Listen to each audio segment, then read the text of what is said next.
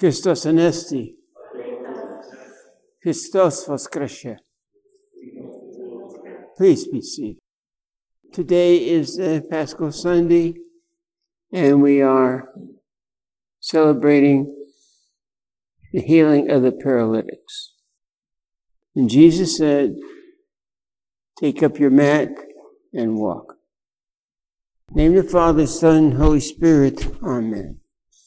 That's a strange thing that the Jews were concerned that he was doing probably manual labor on a Sunday, and Jesus did not hang around to be criticized by him. He sort of went on into the temple area.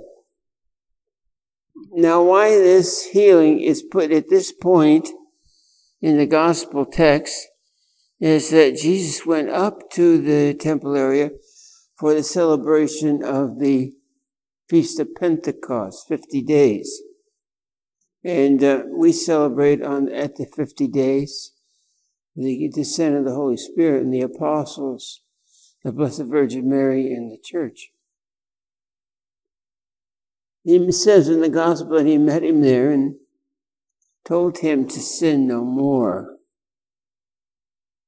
So that's what I'm going to address today, is the problem of personal sin, not the greater problem of the fall and original sin. We do that usually during Lent. Personal sin is probably the most difficult thing to deal with, but it's the child of our fall and our passions, which we inherit from the fall and our ancient father Adam. The ascetical literature of the church has tons about asceticism, living an ascetical life.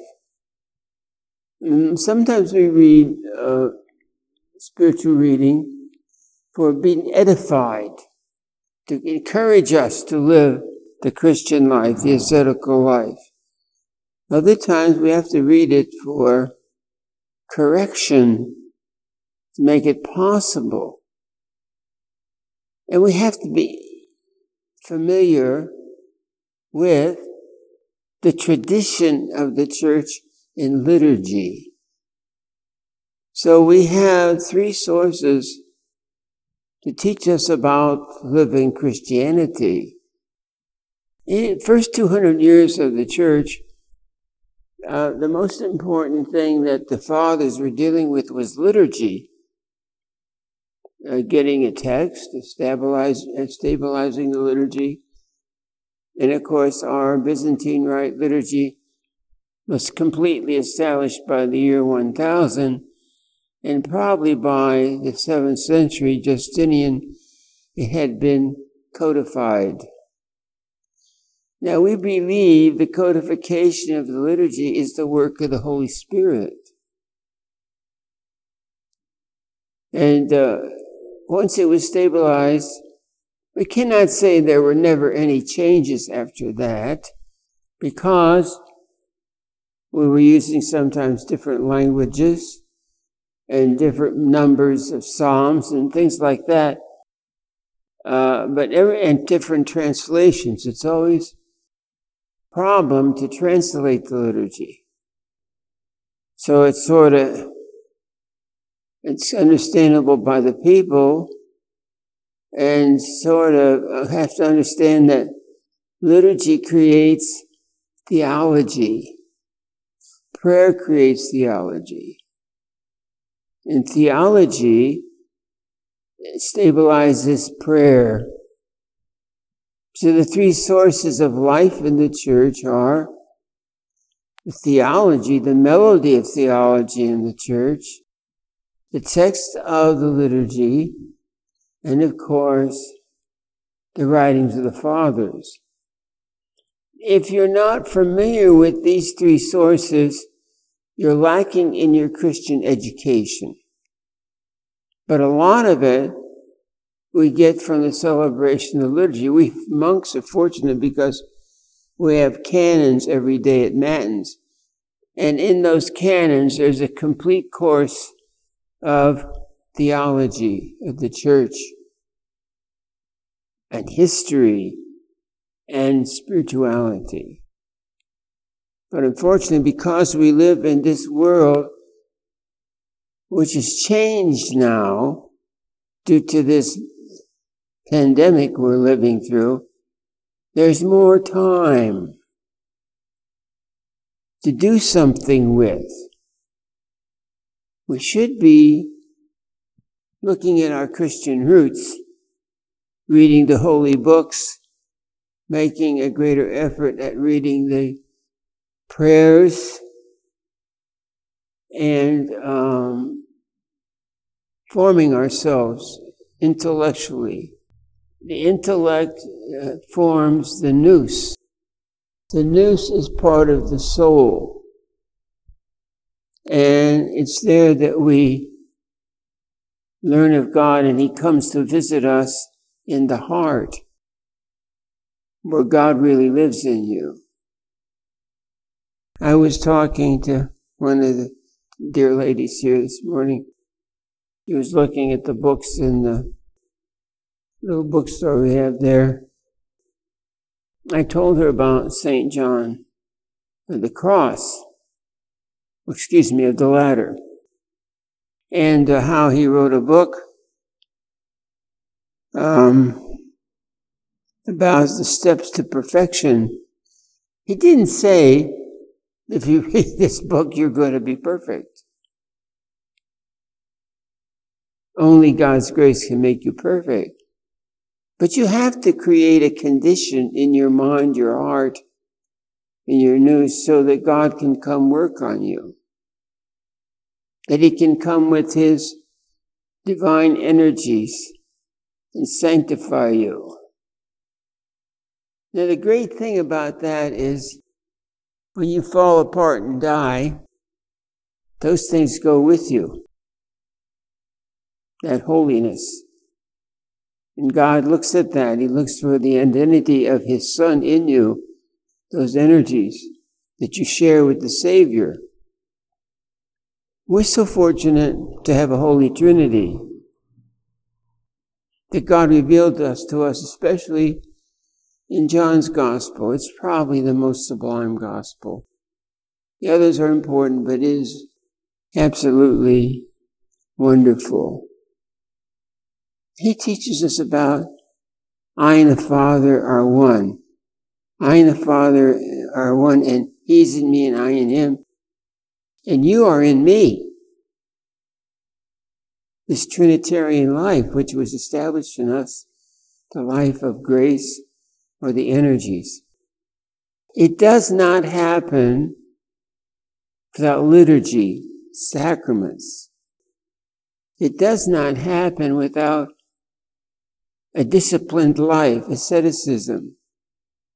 And those two things are the condition by which we become a person of deep prayer. So we could say with Paul, I live now, not I, but Christ lives in me. In the seminary, Dunwoody, St. Joseph's, we had china at meals. I don't know what kind of china it was, but written on it was, for me to live as Christ.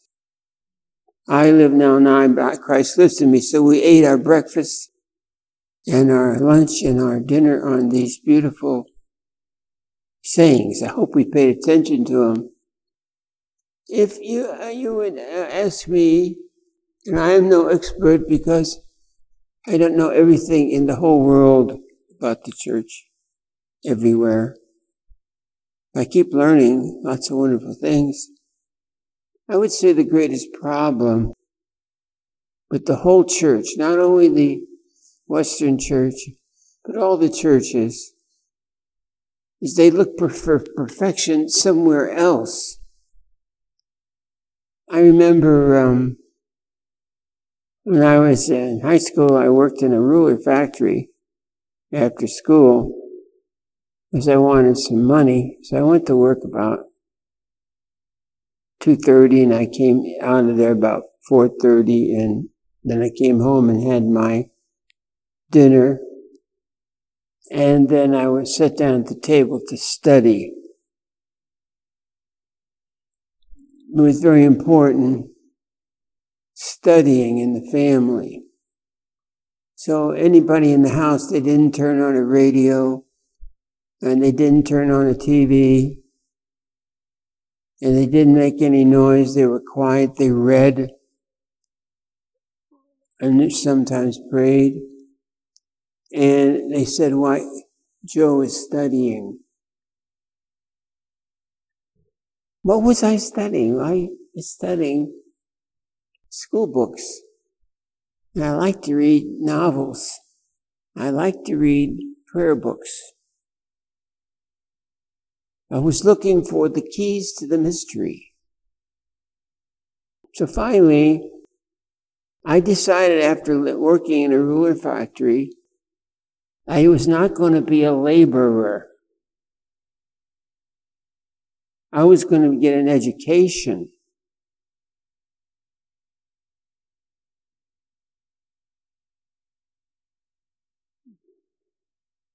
So, I went to an academic high school on my own insistence. I did okay.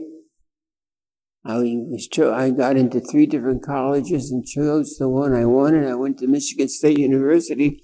My dad wanted me to go there. While I was at Michigan State University, before I went there, actually I went to junior college, see if I could do the work. I could, on the honor roll, God's gift, because I never figured I was that bright. And I went to university, and I came out with 2 degrees. One in agriculture, as you know, and one in education and philosophy and history. I love history. I like agriculture too, I still do. I'm prone to be a country boy, but I turned out to be a city boy. Why was I studying? I studied for 40 years. I got 2 master's degrees. One in, of course, it's called a Master's Divinity. It's a professional degree for priests. And one in Patristics, the Fathers of the Church, and history. Then I went on to study spirituality in Fordham, Greek, in Latin in Boston, Middle Latin in John Kelly University. And finally, when I got out here, I went to Gonzaga and finished up my doctorate, but I didn't write the book yet. Maybe I never will, but I should write the book. What was I looking for? The knowledge of the way, the truth, and the life. It's Jesus Christ. All those books, all those philosophies, all that history is the confusion of people writing a thing about God and about the world and politics and fighting with each other and ignoring Christ. It's called secularization. So we're at the point now where we don't value a college education anymore because it's become politicalized. Even moral questions, which are settled by our Judeo-Christian tradition, are now part of politics. The questions of life, the questions of finance, the questions of business. But the most important thing is your personal spiritual life.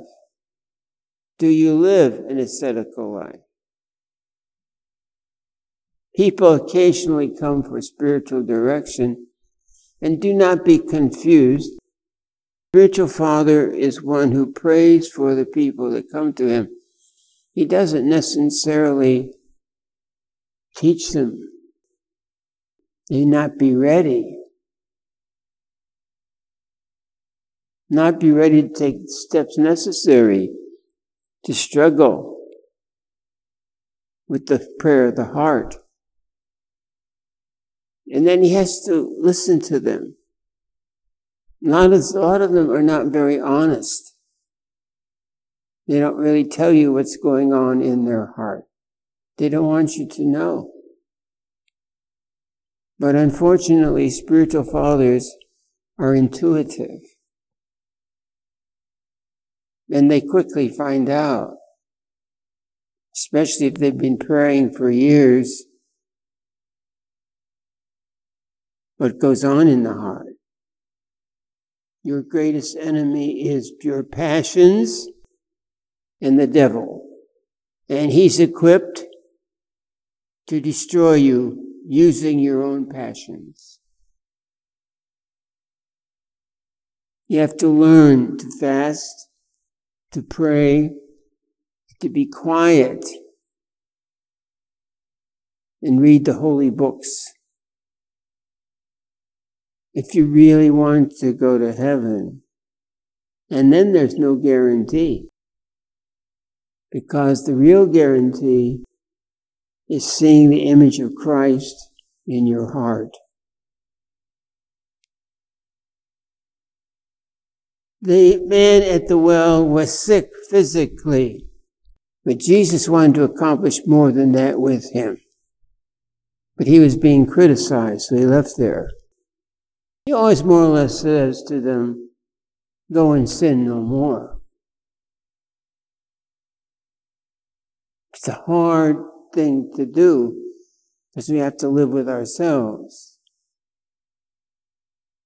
But this is what the Master wants. If you love me, you'll keep my commandment. I have no doubt that most Christians in some way or another have faith because it's a gift to them. Some of them have some charity, usually too much towards themselves and not enough towards others, because it's hard to be charitable and deal with your passions. Marriages break up. People steal. They use unkind words with their neighbor, and they justify it because their ego, the devil's workshop. The God's workshop is our heart. So I mentioned to you at the beginning of this homily today that we are all sick inside. We need to be healed by Jesus Christ in his loving kindness and his grace, so that we live in union with the Father as he does. That's our magnificent obsession. That's our magnificent occupation.